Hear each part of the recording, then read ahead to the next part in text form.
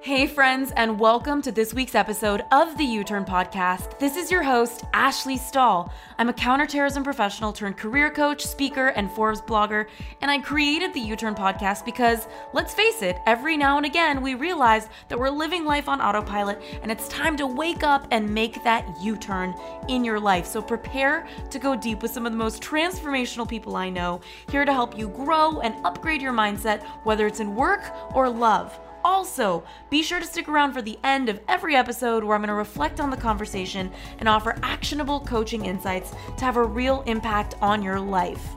In the meantime, we've opened up access to 3 free e-courses on uturnpodcast.com. So head on over there if you want to land a new job you love, find your purpose, or launch your dream business. All of these courses are totally free. All you got to do is head on over to uturnpodcast.com. That's YOUTURN podcast.com. Now let's get started with this week's guest. It was almost like the harder I worked at trying to find love, find the one, have this amazing relationship, the more painful it became and the more crash and burn relationships I had. And I don't know if anyone else can relate to that, but it's like it's almost the thing you want most can be the thing that's most elusive. Hey everybody, it's Ash here, and I have Matt Boggs. He is best-selling author, a speaker, and an expert dating coach, really the master of helping women understand the minds of men. You've seen him on the Today Show, CNN, Headline News, and he's reached over 50 million women worldwide. So obviously we're going to have him on the show to talk about how to create attraction. And God knows I'm going to be going everywhere with him because I'm going to have so many questions for myself that you're probably wondering too. But before I go on the deep dive, I have to welcome you, Matt. Thank you so much for being here with me. Thank you, Ash. It's good to be with you. Yeah, everybody who's been listening knows that I've been dating. So it's funny because I ask questions that are pain points for me. And then people always write in and say, thanks for being so honest about that because I'm going through that too. So how to create attraction is something that I know applies for the single ladies as well as people in a relationship to keep the attraction. And I'm so curious, what got you to this place, before we dive into some of your steps, that you have this fascination and passion to help women find love? Yeah, that's a good question because I really do believe that the human condition, every single one of us has that longing for partnership. We have that longing for love. I mean, it's inborn in us when we come into this world. And some to more degrees than others, actually. Some people feel more independent. I was born a little hopeless romantic as a little kid.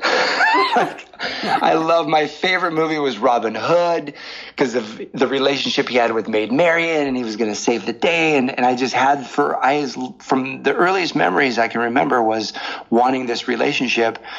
And as life would have it, it was also the thing that eluded me the most.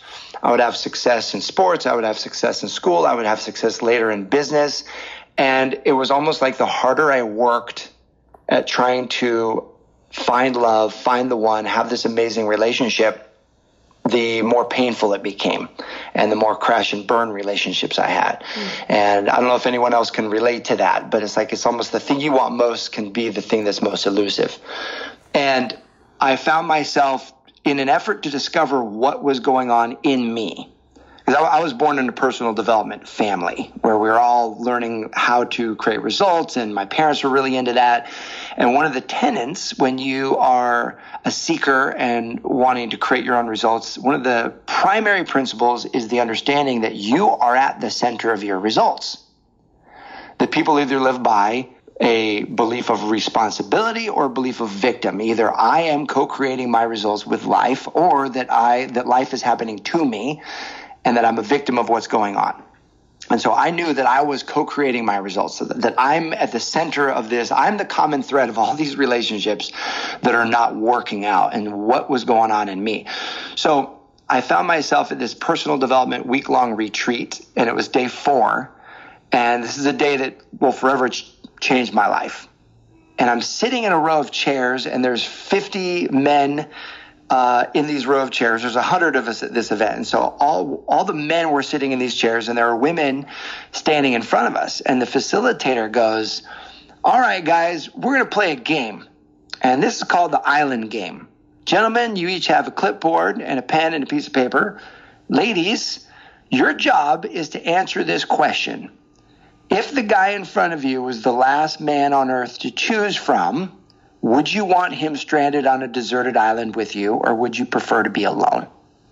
Ladies, all you can answer is yes or no, and I want you to go down the line and vote on every man who's sitting down.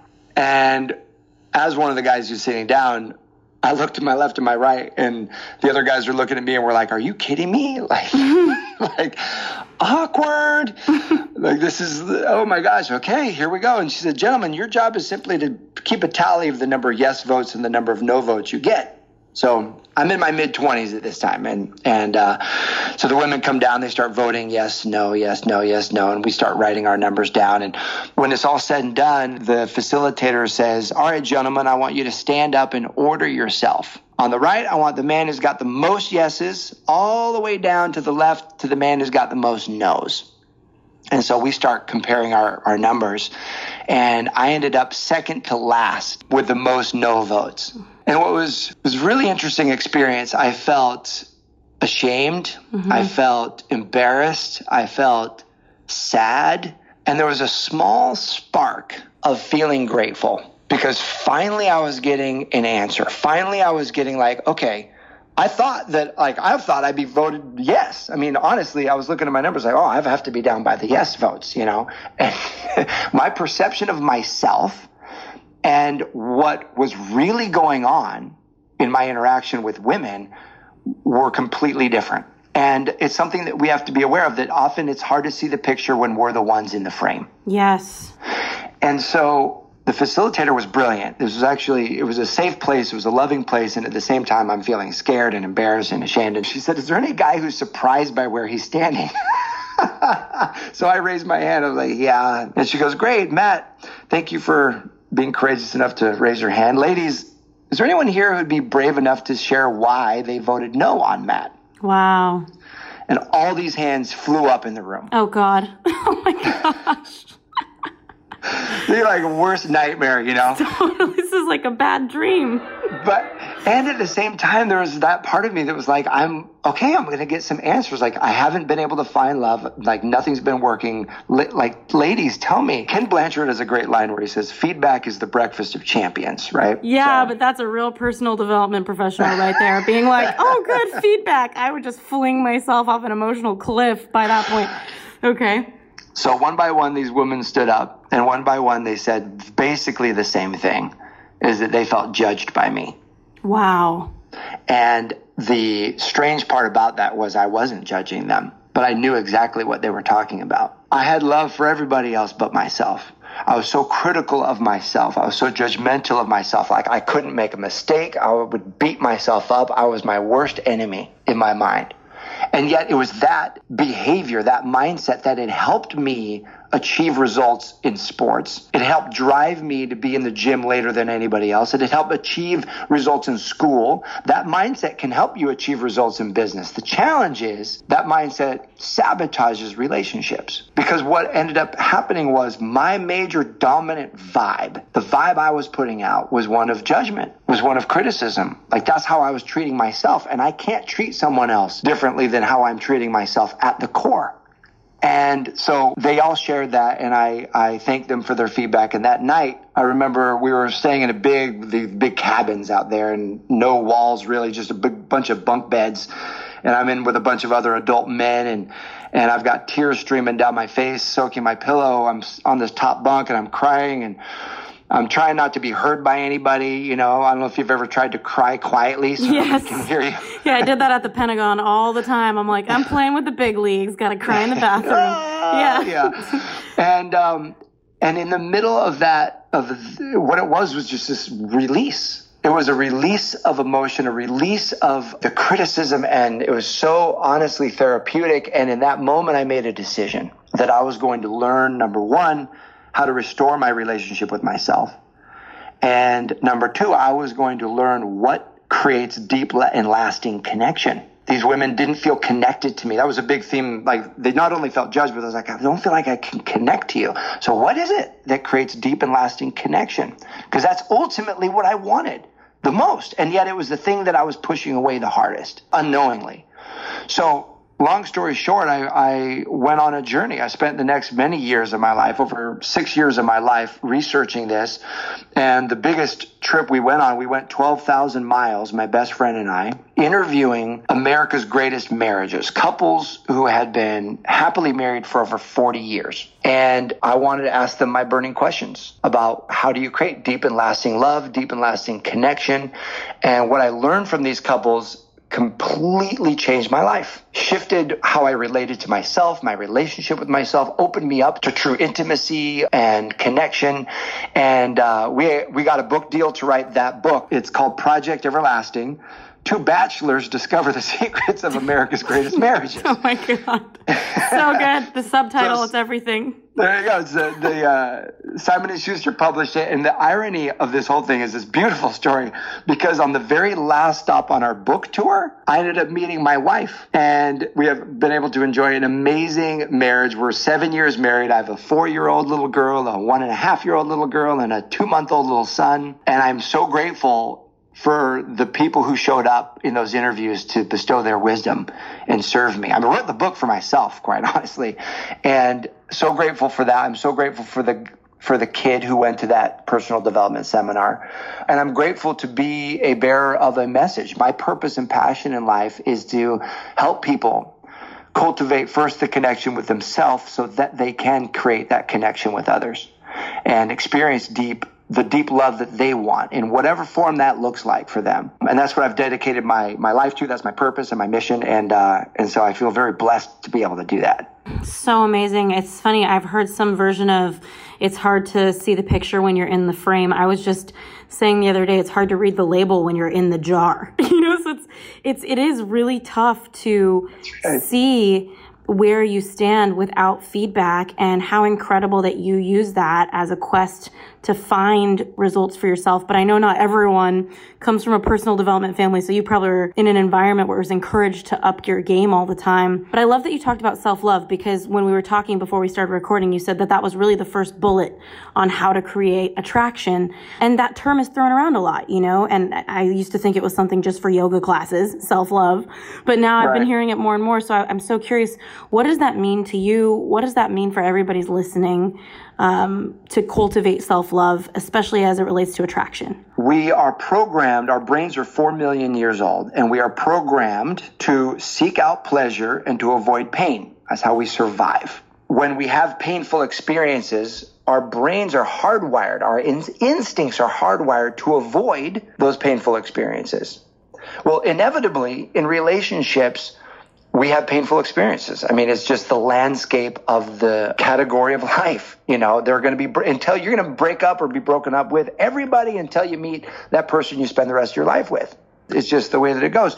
So what ends up happening is we guard ourselves. We protect ourselves. We'll go into relationships with a shield, and ultimately what that does is that shield keeps out the pain, but the problem is it also prevents the love from getting in. And when we are born, every one of us, almost every single person's major limiting belief or paradigm is some level of I'm not good enough. So whether I'm not attractive enough, I'm not young enough, I'm not old enough. For the women who, they want to have kids, they're in their 30s, and they haven't met the person yet. The guys are constantly going for younger women. They're like, I'm not young enough. I don't have what they want.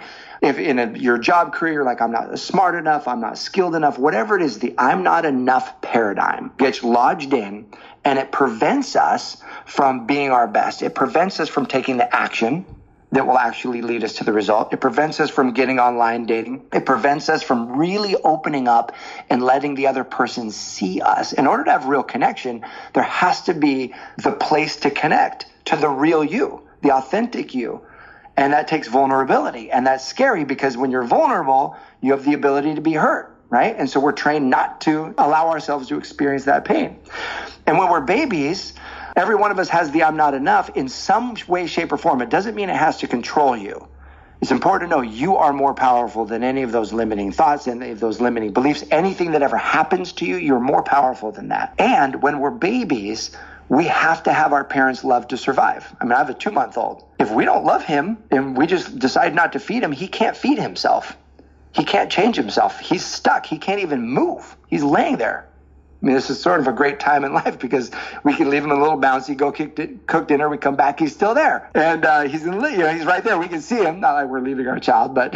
You're like, disclaimer, our child is fine. Disclaimer, he is safe, he is healthy. But the point is that if our parents don't love us, that we will die. So that paradigm gets lodged in from a very, very early age, that we have to be loved in order to survive. Yes, that makes sense. It's a literal thing that kids cannot survive alone until a certain age. That makes sense. That paradigm then gets linked, even though it's not accurate, it still sits in the recesses of the subconscious mind.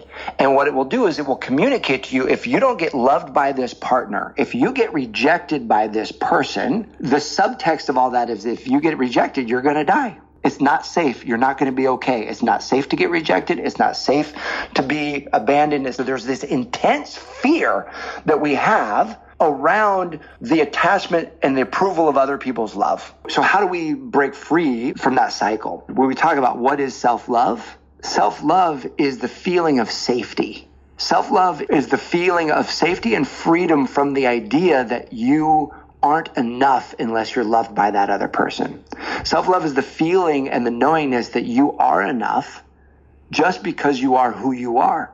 Just because you're a precious, amazing, beautiful human being on this planet that's unlike any other person on this planet, unique unto yourself. It's a beautiful expression of life. Just by means of that, you are enough. And that when you can connect to your source of love that comes from within, and it doesn't come from somebody else. It's not connected to the opinion and the approval of some guy on Tinder or the opinion and the approval of some dude you've been dating for a couple weeks. That's not your source of love. Now, is it one source of love? Sure, but it's not the source of your love. That when that comes from within, it comes from first being able to approve of yourself.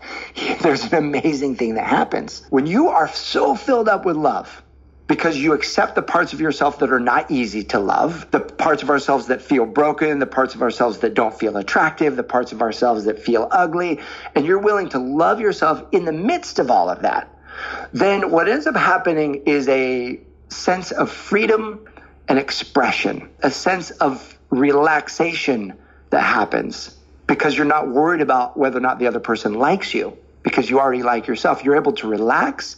You're able to be playful. You're able to be present. You're able to express life in the fullness that is you.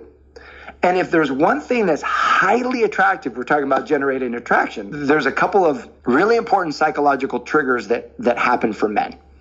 Number one, and it really just happens, this one happens for all of us. Whenever we see someone living life full out, we feel an expansion of life in us, and that feeling of expansion of life is attractive. I'm just listening to you, and I'm thinking about, how there's self-love and then there's self-abandonment, right? Which is what it looks like when you're attached to somebody else's approval and you're not willing to stand in who you are or the knowing of what you truly are. And I'm so curious, what does it look like when somebody has self-love? Like, what is the outer reality when it comes to their relationship dynamics or their dating dynamics, where it's like, oh, this is somebody that loves themselves? That's a very good question. So let's talk about what does that look like in practice? Yeah. Right? Like the real when the rubber hits the road. Okay.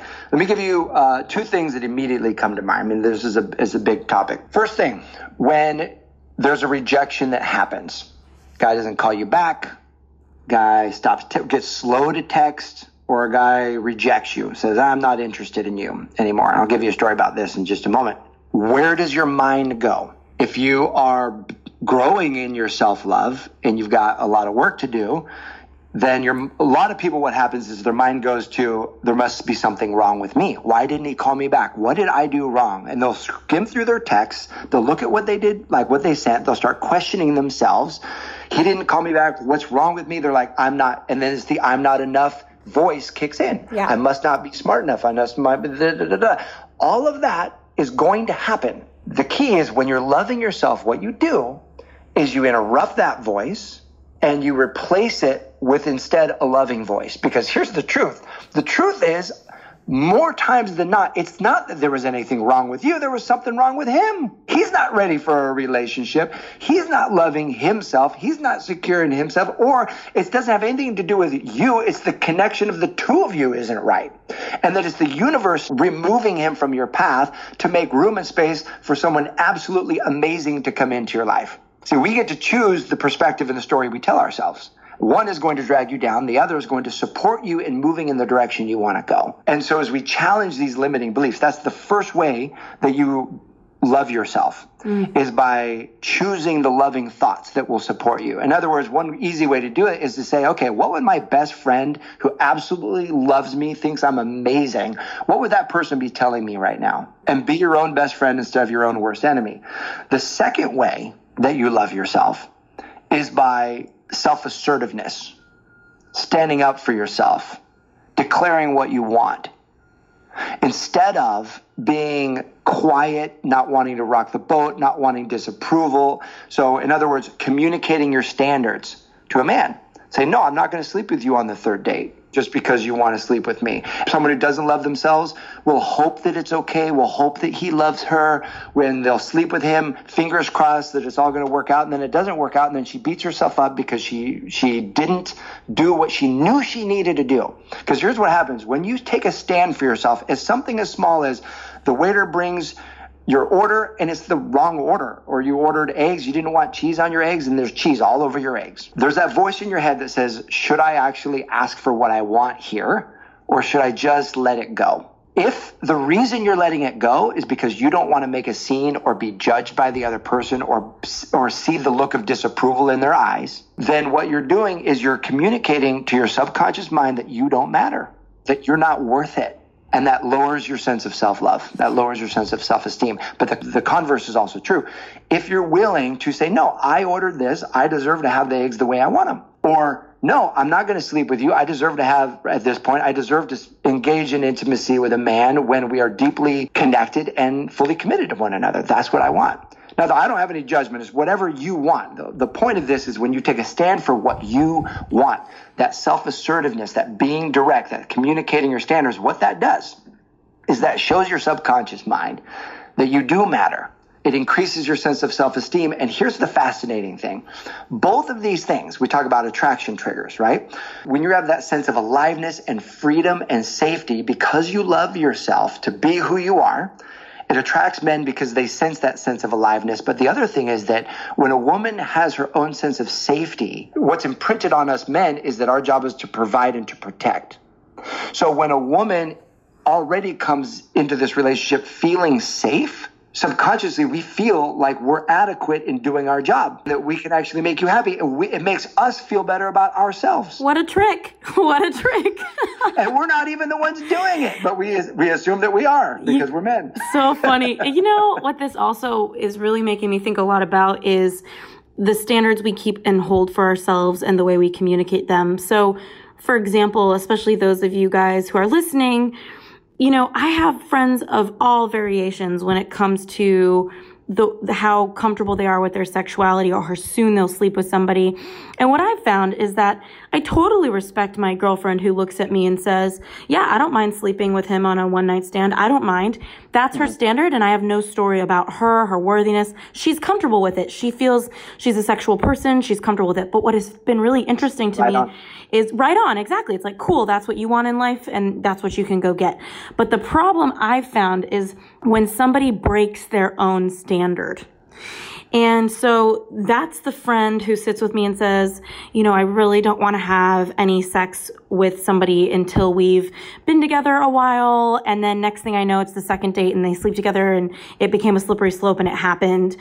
It's almost like I wonder if men and women can pick up on that dynamic where somebody is abandoning the standards they've set for themselves. I'm guessing that is a reflection of not loving yourself. So it's not about how loose you are with sex. It's about, or anything really. It's just about how committed you are in the standards you create for yourself is what I would assume. Well, absolutely. And because we can all pick up on the energy of the other person. And if the energy of the other person isn't loving themselves, then that actually makes it harder for us to love them as well. Exactly. It's a subconscious communication of like, oh, if they're not loving themselves, what's wrong with them? Even though there's nothing wrong, that's what's communicated in the mind. So let me give you a quick example of this because I think this just epitomizes the strength that comes from being your best friend and being assertive. I do a coaching program called Manifest Your Man. And this woman named Jennifer is in this program. She was a professor, late 30s, didn't want to wait for a man to have children. So she did IVF, had 2 twin boys, or a set of boys. And then the paradigm became, I'm in my late 30s. I've got these 2 boys. No man's going to want that responsibility. Oh, wow. So she ended up shifting that and completely telling a new story about how amazing she is and what a beautiful life she can offer a partner. And she, for the first time in 5 years, went on a date with this guy. And she said, this guy wasn't quite my style, but he was good looking enough. We went on a date. And then I kissed him, and she goes, I had so much chemistry for this guy. It was the best kiss I've had in 5 years. Then they dated for a couple weeks. She tells me about that on a coaching call. A couple weeks later, we get back on, and she goes, I have to tell you what happened a couple days ago. So remember that guy that I told you about? I said, yeah. She goes, he calls me, maybe this was like 3 days ago. He calls me and says, I have to be really honest with you, Jennifer. I have met somebody who's in her late 20s, and I am so incredibly turned on and attracted by her that I have to go and explore this other opportunity. I didn't want to do it without being honest and upfront with you. And if that doesn't work out, then I want to date you because you're the kind of woman I could marry. But right now in my life, in the stage, I want to just explore this. And so imagine how you would feel. Oh, God. Every trigger. Age, children, all of it. Age, children, not enough, not pretty, not sexy, all of that, right? But she had been working on, so she goes, part of her just dropped to the floor.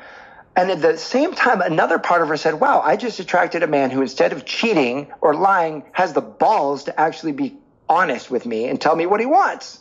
So she goes, that's interesting. She goes, I never expected this, but I was in this amazing place of peace. And knowing this, that it was either this guy or someone even better still. So because he wasn't pursuing us, that must be in there somebody even more amazing. So she told him, I said, all right, I bless this. Go ahead and go for this other woman. And it shocked him. He was like, well, wait a minute. Maybe I shouldn't. And no. You said go for this other woman. So she let him go. She goes, I was so proud of myself for how I dealt with that phone call. I was walking on air that afternoon. She goes, I would have been on the floor crying for 3 weeks prior. She said, that night I went online and I reached out to the hottest guy that I could find. He responded to me that night. We got on the phone. He asked me out for a date. The next night, I went out with this guy. We kissed at the end of that guy. The guy is tall, dark, and handsome. My style. He's amazing. We had a kiss that was even better than that other guy. And now I'm dating this guy. That was 2 years ago. They're still together. They're now living together. Amazing. The next day, she found this other guy. Instead of being laid out crying on her floor based on the degree of what the story she was telling herself and the degree of love foundation she had created. Yeah, and I'm guessing we don't think she would have found him if she was busy crying on the floor, so that's amazing. And, I think a lot of women right now are probably listening and thinking like, okay, but how? How do we do this? It could be daunting, the thought of learning how to love yourself, because they could look in the mirror and say, I'm amazing, and I'm going to tell myself what my best friend says, but really inside they don't feel amazing. So what are some ways to get into congruence with what you say and how you really feel? I'm going to give you actually one script. So all the women who are like, oh, I get pressure to have sex and men want to move things forward physically before I do. Now, some of you ladies listening, I know you're the ones who are like, pedal on the metal, you want to hook up, and that's totally cool, and that's all good. And for those of you who are feeling like men progress things physically sooner than I would like, let me give you a skill set right now to be able to keep the connection in the relationship with him while communicating your standard. Because the question was, how do we cultivate this? It's 2 things. Number 1, it's reframing the story. When the story wants to tell you you're not enough, you reframe it and remind yourself that you are enough, and give yourself whatever your best friend would tell you in that moment. Do that. That's no small thing. It's not easy to do. It's one of those things that people poo-poo. They cast it aside saying, that's personal development crap, and yet they won't do it. But it works. The second thing that you do is you stand up for yourself in the areas that matter to you. whether it's as small of a thing as getting served the wrong food, whether it's a conversation that goes the wrong way and you know that you need to have another conversation to actually clear the air with that person, or whether it's a standard in a relationship that you're wanting to maintain. So let me give you something you can say to men. Whether when you're on a date, let's say it's the second date, and you go back to his place, you guys are having drinks, and you're making out on the couch, and it feels really good, and all of that is fine for you. And then he says, let's take it into the bedroom. What can you say in that moment to not kill the relationship or the mood, but to maintain your standards? You're cute, and I wish, but I'm not.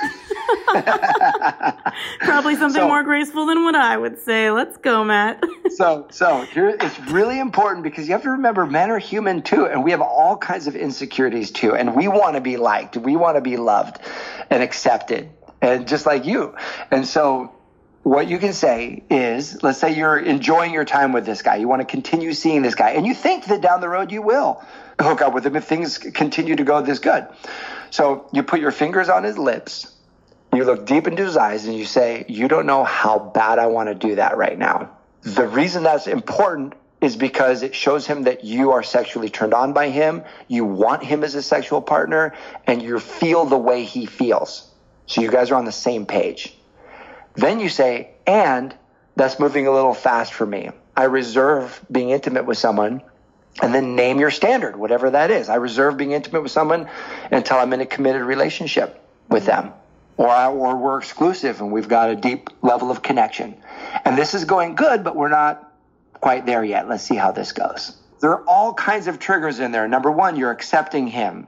You're approving of him and his sexuality. One of a man's greatest fears is to be inadequate in bed with you, is to be inadequate, like he doesn't turn you on, right? So you're telling him he turns you on.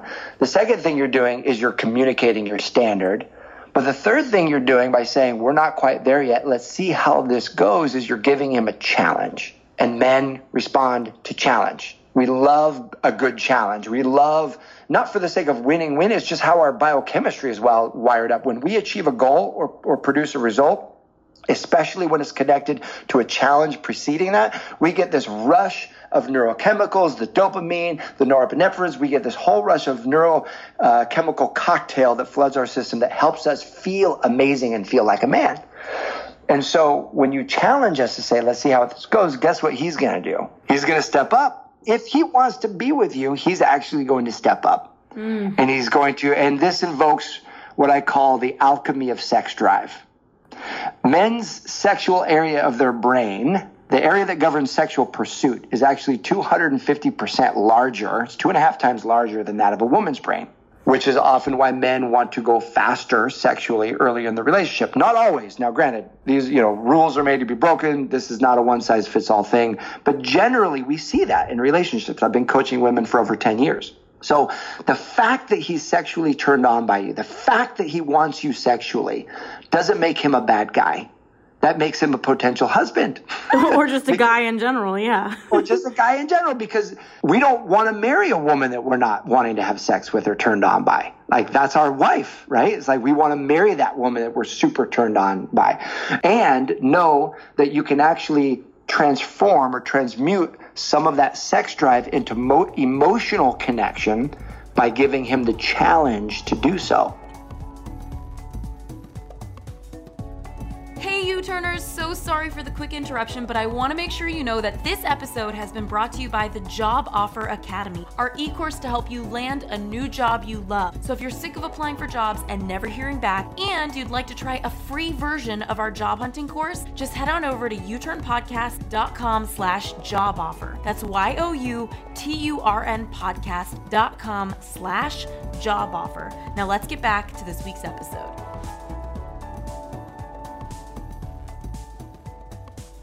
You know, when we were talking about how to create attraction, another thing you talked about is the law of polarity. And I feel so much polarity just like in the dynamic you're describing of how to communicate with somebody. So I would love to learn for everybody, what is the law of polarity and what does this mean in the dynamic of creating attraction? So just like in electrodes, there's polarity to a battery. You've got the positive charge and you've got the negative charge. Inside each of us, we have polar energies. both men and women, we both have masculine and feminine energy. And I know there's a lot of teaching around this now, whether you're a listener and you're well read on this topic or whether this is new to you. It's really important that this is not a farce. This is actually real, and it works. You've got both masculine and feminine energy inside of you, and based on how you were raised, who you were raised by, how you've learned to be successful in life, you lead with one or the other. Highly activated people know how to switch back and forth between a masculine and feminine energy. Yes, it's like a trademark of an evolved soul, I think. Somebody who can step into whichever one is required in the situation. It's beautiful. There you go. Mm-hmm. Yeah, but those energies, it's important to know, those energies are polar energies, meaning they attract one another. So if you want a masculine man, learn how to activate your feminine energy. If you want a feminine man, learn how to activate your masculine energy. There's no right or wrong here. You get to have whatever you want to have. So let's just say if you want to activate your feminine energy, and I do a lot of teaching on this, and in fact have a great resource, a great gift for everybody at the end of this podcast on 5 qualities that they can activate that high-value men find totally irresistible. And so we'll give that away at the end. That's free, just a gift from me to you. Amazing. One of the central tenets, oftentimes I find, it's managers, it's business, it's leaders, it's strong personalities that have found a lot of success in school, business, career, exercise, that put on their masculine energy and they don't know how to take it off. They don't know how to take off their manager's hat when they get into a relationship. And masculine energy is cognitive energy, where feminine is feeling energy. So it's the difference between your head and your heart. So masculine energy is visioning energy, it's decisive energy, it's creating the plan, casting the vision, making decisions, and driving it forward. It's production, it's achievement, it's strategy, it's all of that. Feminine energy is intuitive energy, it's receptive energy, it's the emotional side of what it is you're doing. And so really highly evolved business leaders and highly evolved people in relationships are able to access their intuition. Does this feel right? Does this not? Like Richard Branson, amazing business leader. If you've ever read any of his books, he talks a ton about the gut feeling. That's the intuitive side. So masculine energy is providing energy. Feminine energy is receptive energy. And if you're with a guy who likes being in his masculine, that builds attraction, because as he's in his masculine, he feels really good about himself. He's serving you in your feminine. That creates this amazing polarity, this amazing attraction. We all are more attracted to people with whom we feel like better versions of ourselves when we're around them. So as he feels like a better version of himself in his masculine energy around you and your feminine energy, that's going to create this magnetism between the two of you. And one thing you can do, if we make this really practical, you create a space by making a request for something that you would love and then allowing him to provide it for you. Yes, I love this. So that request becomes the opening. You say feminine energy is about receptivity. Masculine is about providing. That request saying, hey, you know what? I would really love it. I'm really craving sushi right now. I would love it if you would take me to go get sushi sometime. So you lay the challenge before him. The gauntlet has been set. There's a challenge. You've created the space, and now it's up to him. But now you've got to release control. You've stated what you would love, but you're not stating how it gets done, when it gets done, what route you're taking, where you're parking. As you get there, all of those things, you're trusting him to do those things. And as now men have to earn the trust. I know a lot of guys don't lead and it pisses you off because they don't step up and they don't lead. Mm-hmm. That's the challenge of men today. Men, we have to learn to lead. We have to become better leaders, more decisive leaders. We have to create a safe place so that our women can actually relax in our arms. They can relax in our presence. We have to tell them the plan, tell them what's going on. And when we do, our women can fully surrender into their feminine and fully activate that level of joy and love and beauty and presence that comes from that. But we have to make it safe enough for them to do so. This is a partnership that has to happen, right? Another friend of mine caught herself. She would go on a date with a guy, and then as they were driving, she was like, I just noticed I was like wanting to be helpful. And so I was telling him which exit to take. Oh, hey, our exit's going to come up here. I've you want totally to get in like the right lane. you probably want to get out of the carpool, go and get in the right lane. I was just being helpful. And then we get there and we say, oh, there's a spot over there. Why don't you park over there? Because I realized that I was micromanaging every little decision that he was going to make. And what that shows, what that communicates is you don't trust him, that he's going to take care of you. And that kills attraction. I love also what you said too, is I would love, and so everybody listening, if you're writing anything down, just saying what I would love is, I think that's such an incredible invitation. And also really funny because, by the way, Matt, I've actually done this before. I caught myself. I was in a 5-year relationship. That's a whole nother podcast of calling off my wedding years ago. But with this person, amazing guy, but I would do this when we were driving. And it was at the height of my business, so I was in like get it done mode all day. Mm-hmm. And I would be like, hey, you're going to miss the exit. And then one day I told myself, I'm not going to control. I literally had this whole dialogue. So it's so funny you give this example. I was like, I'm not going to control how he drives. And so one day I'll never forget, we are sitting on the 405 in Los Angeles and I watch that he's about to pass our exit. I watch it happening. I told myself, like, I'm not going to do this. I'm not going to control this. So we slowly just passed the exit. And the old me would have been like, our exit's coming. You need to change lanes, So instead, I just kind of smiled as we passed it. And I just looked over at him and was like, so we passed our exit, And he just kind of looked at me. And so it's so funny because I committed to this exact exercise. And your example mirrors something that I personally went through. I'm also so curious when it comes to the law of polarity, how to create like even more attraction. So there's masculine and there's feminine and asking for what you would love. Is there any other communication tool to invite a man into his masculine energy and to invite yourself into your feminine energy? Yeah, the feminine energy is playful energy and present energy. So one of the challenges is that in order to feel safe, we want to know where it's going. Right? We want to know as we start futurizing and imagining kids and imagining us together and imagining all of these things. One of the most beautiful things about being in a relationship, my wife is amazing. She's super strong, powerful, and taught me a lot about this process of masculine and feminine because she wasn't willing to be in her masculine in our relationship.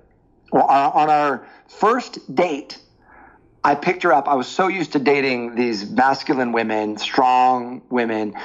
I pick her up on the date, and I get her in the car, and walk her to the car, pick her up at her house, and I say, all right, where do you want to go? And she goes, wait, what? You don't have a plan for where you want to take me? I was like, well, we were dating long distance. She was in Orange County. I was from the Northwest. So I said, well, this isn't my area, so I'll just take you wherever you want to go. And she looked at me and she said, actually, I want you to choose where we're going. I don't want to have to choose where we're going. And she could see I started to get all flustered. I started to get all like, ugh. And I started panicking, not knowing where to go. And she goes, look, let me help you out. I like Italian food and I like sushi. So we can just chill here and look up on your phone. Pick a place and I'm happy to go there. And so I chose a sushi place and took her to this place called Tuna Town in Huntington Beach. That's what a name, Tuna Town. Okay. I'll forever regret the fact that I took my wife to Tuna Town on our first date. Yeah, Matt, come on. Like, what just happened there? Okay. Could have been something way more romantic. She's got to be careful what she wishes for. She's going to end up in Tuna Town. Okay. Okay. And but here's the weird thing. Here's the crazy thing. Because she let me choose the spot, and at the end of the day, it was good sushi. At the end of the day, she thanked me, appreciated me, and celebrated me for a job well done. She was like, hey, thank you so much for coming here. Thank you so much or for bringing me here. This was a really great decision. That's the line. This was a brilliant choice. When you celebrate your man's decision making, when you celebrate his choice that he's making. Now, it doesn't work if you tell him where to go because he didn't choose it. You got to let him choose it. You got to let him decide. Celebrating your man for what he's producing for you, the experience that he's giving you. Because, ladies, let me tell you, when we take you to a restaurant, we don't feel like we're the one who just took you there. We are so connected to the experience we're trying to give you. It's as if we own the restaurant, we cooked the restaurant, and we served it to you. right? It's like we are the creators of that experience. When we walk you on the beach or in the mountains and we see a beautiful sunset, we feel like we created that for you. Like I built this sunset for you, right? And so when you praise our decision making, that activates our masculine energy, because masculine is about cognitive, vision driven decision energy, right? So that's a very simple, easy thing that you can do to help activate. Besides being, you make the request on the front end and then you bookend it with the celebration and the appreciation on the back end. When he's earned it, celebrate him for it. And it'll be amazing how much he steps up in his wanting to plan, how much he steps up in his wanting to provide. We replicate behavior that we receive the most attention for as human beings. Whether it's positive or negative attention, our subconscious mind doesn't differentiate. Whatever the most attention we get, we will replicate that behavior. So celebrate, put attention on him for the good work he's doing, and he'll do more of it. I love that. And I know that we're running out of time. So I guess quickly, before we start recording, we talked about understanding the needs of men. And I was like, oh, I can't leave an attraction conversation without this. What are a couple things you can tell all of us? Because you were saying to me, there's a huge difference between the needs of men and the needs of women. So what are some differentiators here that are key for everybody listening as they're taking notes about cultivating attraction? And what's great is we've already hit on some of these. Mm-hmm. So men need to feel, one of our greatest fears is inadequacy, that we don't have what it takes, that we're not enough to be able to provide you with the experience you want, whether it's the meal you want or the orgasm you want or the kids that you want or the home that you want or the whatever that you want.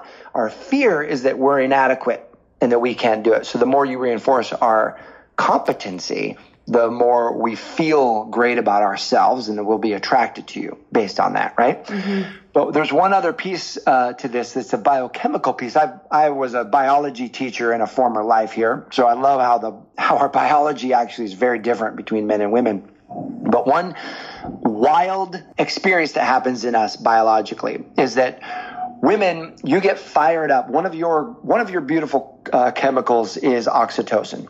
And oxytocin fires when you hug, when you connect, when you talk with one another. Simply the act of talking triggers oxytocin.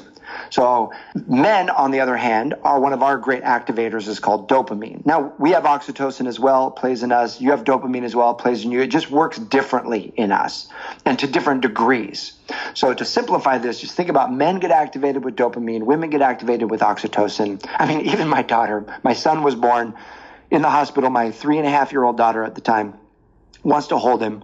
She holds him. We let her hold him for like 30 seconds. She's so enamored with this little baby. Babies trigger oxytocin in women, by the way. Just the shape of a baby does. And she gets done with holding him, and she turns to herself and she goes, "That was awesome." Oh my gosh, what a cutie. And then she puts her arms in the air and she goes, "That was awesome." Oxytocin high. And that's what I was thinking. I was like, oh my God, my daughter just got an oxytocin high. That is so funny. I'm watching this real time. So connection, talking, cuddling, touching, all of that is oxytocin. For men, it's achieving. It's achieving a goal. It's being productive. It's being efficient. This is why men will stuff as many clothes in the washing machine as possible. We want to do one load, not two. We want to be efficient. This is why we take shortcuts. This is why we speak in as few of words as possible. This is why we don't get charged up with talking, right? It's being efficient. We get the point of the conversation gets us charged up. What's the point? So it's this feeling of achievement that we want and doing it with as least amount of energy as possible. That's what fires us up. Here's the problem. Oxytocin, high levels of oxytocin naturally suppress dopamine. So when you're hanging out with your man and you're feeling great, you've spent 3 days together, you spent the entire weekend together, you went to a concert and it was awesome, you slept in, you made love in the morning, you went to Sunday brunch, it was incredible, you guys went on some bike ride on Monday through the woods and see the nature, and it was just great, you're feeling like so fired up right as you are at the height of your oxytocin. He needs dopamine. Guess what's going on? His dopamine is rock bottom, and what happens when his dopamine is rock bottom? He needs to achieve. he needs to get away from whatever's crashing his dopamine. Oh my God, this is so ridiculous. What happens is women will take this personally. They'll be like, I feel so connected to you. Why don't you feel so connected to me? And evolutionarily, this helped us, because if you were just going to lay by the fire when we were cave people and never wanted to leave the cave because you guys were grunting and talking and making love all day long, he would never want to go out and hunt because it was cold and harsh and hard. This is how we've evolved to help us survive. Now, we don't operate under those same rules today, but the biochemistry is still there. So, man, we feel this urge to pull away. And so we will want to go hang with the friends. We'll want to go to the gym. We'll want to go work on a project. We'll want to go whatever to increase our dopamine. And so the best thing a woman can do that helps create attraction in a relationship, maintains that attraction, is encourage dopamine time. Encourage him to go golf. Encourage him to go play. Encourage him to go get with your guys. Like, I'm going to go with my girlfriends. You go do something. Encourage that separation. And that will help him, because his dopamine will come up. And the moment his dopamine is high, guess what he wants to do? Oxytocin hour. Exactly. He wants to get snuggly with you, right? Amazing. This is so great. Gosh, this has been so helpful for everybody listening. I'm sure you're taking notes as I am. Matt, where can everybody find your gift, just to remind them, and where can everybody find you in general? So in general, you can go to crackingthemancode.com. Crackingthemancode.com is my main website. There's lots of great resources there, courses and products and free videos and whatnot. And I put together a great free book for you. It's a digital book. We call it an ebook. And all you have to do is go to crackingthemancode.com/U-turn. YOUTURN. Woohoo! Celebration of Ashley You in this podcast. So go to crackingthemancode.com/U-turn, and the title of this book is 5 Feminine Qualities That High Value Men Find Irresistible. Oh, it's so going to useful. serve you. You're going to love it. It's going to give you a bunch of ideas, and that's a gift from me to you. Well, that's going to be useful now that I just listened to you talk about men and dopamine, and I'm realizing that I'm a man. So thank you for an incredible conversation and for just enlightening all of us. And I'm so grateful to have spent this time with you. Thank you very much. It's been a pleasure to be with you.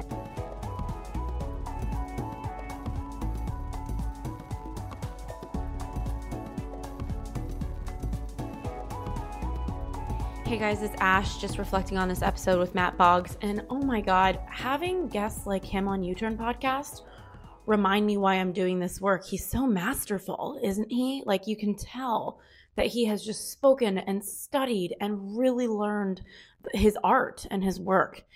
And one of the topics that came up, obviously, that meant a lot to me was self-love. And I cringe at the topic because it sounds like a concept that comes straight out of a yoga class. And those of you who know me know that I totally support you if you do yoga, but I personally haven't found a connection to it yet. I don't know why. It's like my eyes are like dodging around the room and I'm just, too much energy. So I go to spin classes. But what I will say is that the topic of self-love has been so relevant for me. And one of the biggest shocks that I've experienced as an entrepreneur is how many strong, powerful women are falling prey to relationships where they don't love themselves. And I was one of those women. I'll never forget calling off my wedding 2-3 years ago. And my first relationship after him was a charming, successful, handsome, smooth operator guy. And I totally fell for him. We ended up being together for about 9 or 10 months.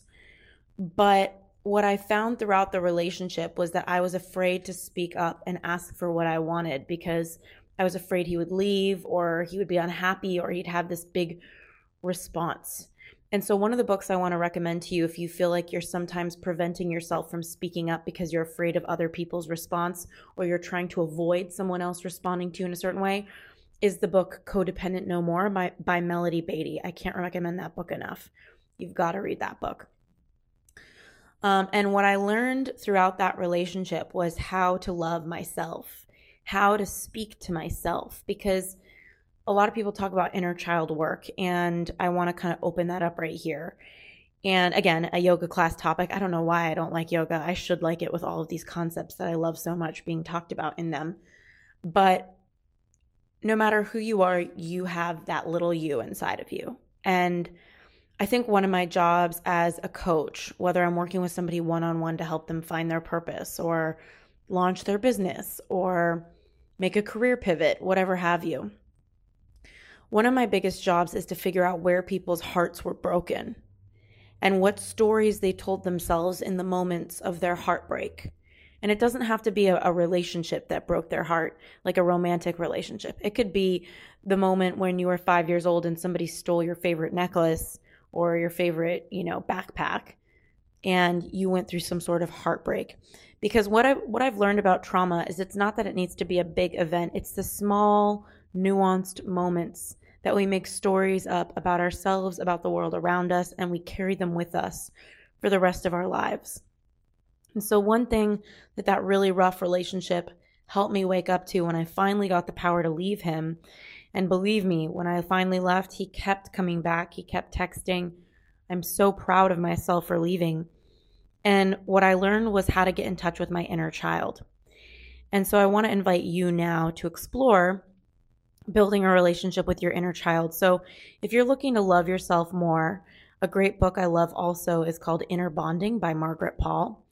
But one thing that you could start doing now is every night before you go to bed, just right before you close your eyes, connect with your inner child. So what that looks like is picturing little you in the room next to you, in your mind as an image, and picture yourself as you are now going to visit him or her. So maybe she's, little you is sitting on a park bench and you're going into the park in your imagination, and you just want to ask her or him, what's up? How are you feeling? What you're going to find is that in any given moment, especially stressful moments for yourself as an adult, your inner child is usually screaming, wanting something from you, not sure if she or he can trust you to keep her safe. And part of that safety, that relationship you create with the small inner you, is in honoring that part of you that's asking for what it wants. So for example, if you're in a relationship right now and there's some little part of you screaming, I'm not safe with you, this isn't healthy for me, that's an opportunity to connect with your inner child and ask her what she needs.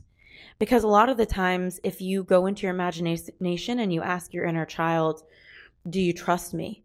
A lot of you will have inner children that don't trust you because you're not listening to yourself. That inner child is you. So really, if you're not listening to that, you're not listening to you, even if it's a young version of you. It's an ever-knowing, ever-wise version of you, and it wants to feel safe. And you are in charge of your own safety, and that's why it's so important in your relationships, in the outer world and with yourself, to be able to connect enough to yourself to hear this wise voice inside of you, this cry inside of you, this sadness inside of you. And on the topic of breakups, I ended up, after that really tough relationship, going into a really loving relationship with somebody for 5 months. So just lots of different relationships that I've experienced, different flavors of love, if you will.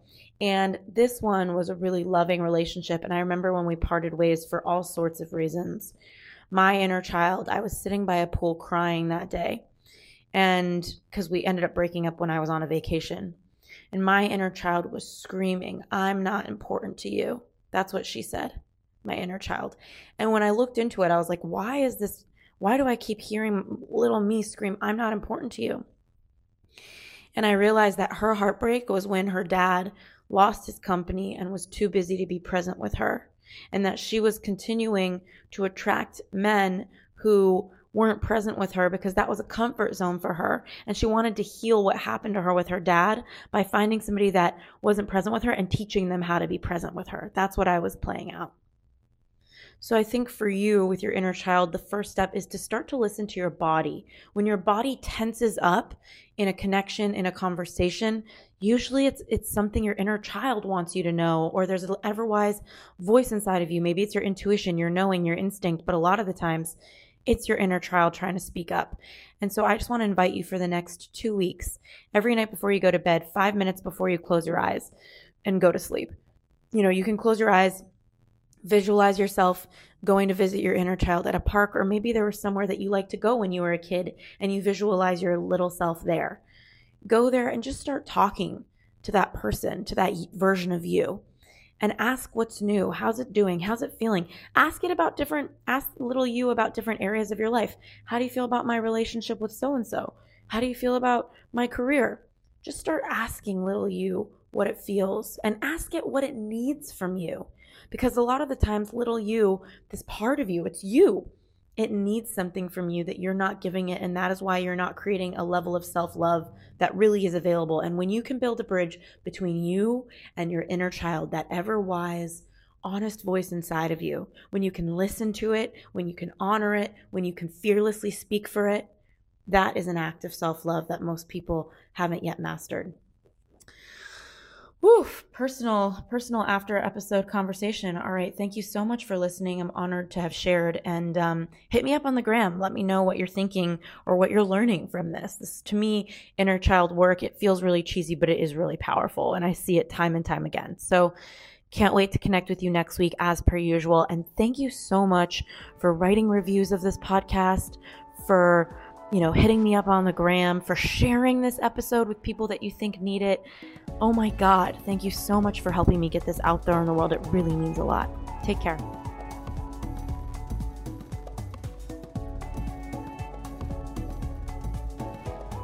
Thanks again for tuning into this week's episode of the U-Turn Podcast. We keep really detailed show notes at uturnpodcast.com. So if our guest mentioned a book or a resource that you're interested in, you'll be able to find that there. In the meantime, if you were inspired by this episode, if it made an impact in your life, we would be so grateful if you subscribed and posted a review for us on iTunes. Rumor has it on the street, the more reviews we get, the more subscribes we get, the more we can grow and get our impact out there in the world. In the meantime, I'd love to hear from you at Ashley Stahl on Instagram. I'm so grateful for connecting, and I look forward to next week's episode.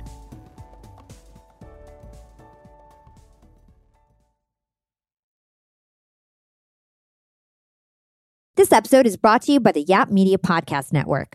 I'm Hala Taha, CEO of the award-winning digital media empire, Yap Media, and host of Yap Young and Profiting Podcast, a #1 entrepreneurship and self-improvement podcast where you can listen, learn, and profit. On Young and Profiting Podcast, I interview the brightest minds in the world, and I turn their wisdom into actionable advice that you can use in your daily life. Each week, we dive into a new topic like the art of side hustles, how to level up your influence and persuasion, and goal setting. I interview A-list guests on Young and Profiting. I've got the best guests, like the world's #1 negotiation expert, Chris Voss, Shark Damon John, serial entrepreneurs Alex and Layla Hermosi, and even movie stars like Matthew McConaughey. There's absolutely no fluff on my podcast, and that's on purpose. Every episode is jam-packed with advice that's going to push your life forward. I do my research, I get straight to the point, and I take things really seriously, which is why I'm known as the podcast princess and how I became one of the top podcasters in the world in less than 5 years. Young and Profiting Podcast is for all ages. Don't let the name fool you. It's an advanced show. As long as you want to learn and level up, you will be forever young. So join podcast royalty and subscribe to Young and Profiting Podcast, or YAP, like it's often called by my YAP fam, on Apple, Spotify, CastBox, or wherever you listen to your podcasts.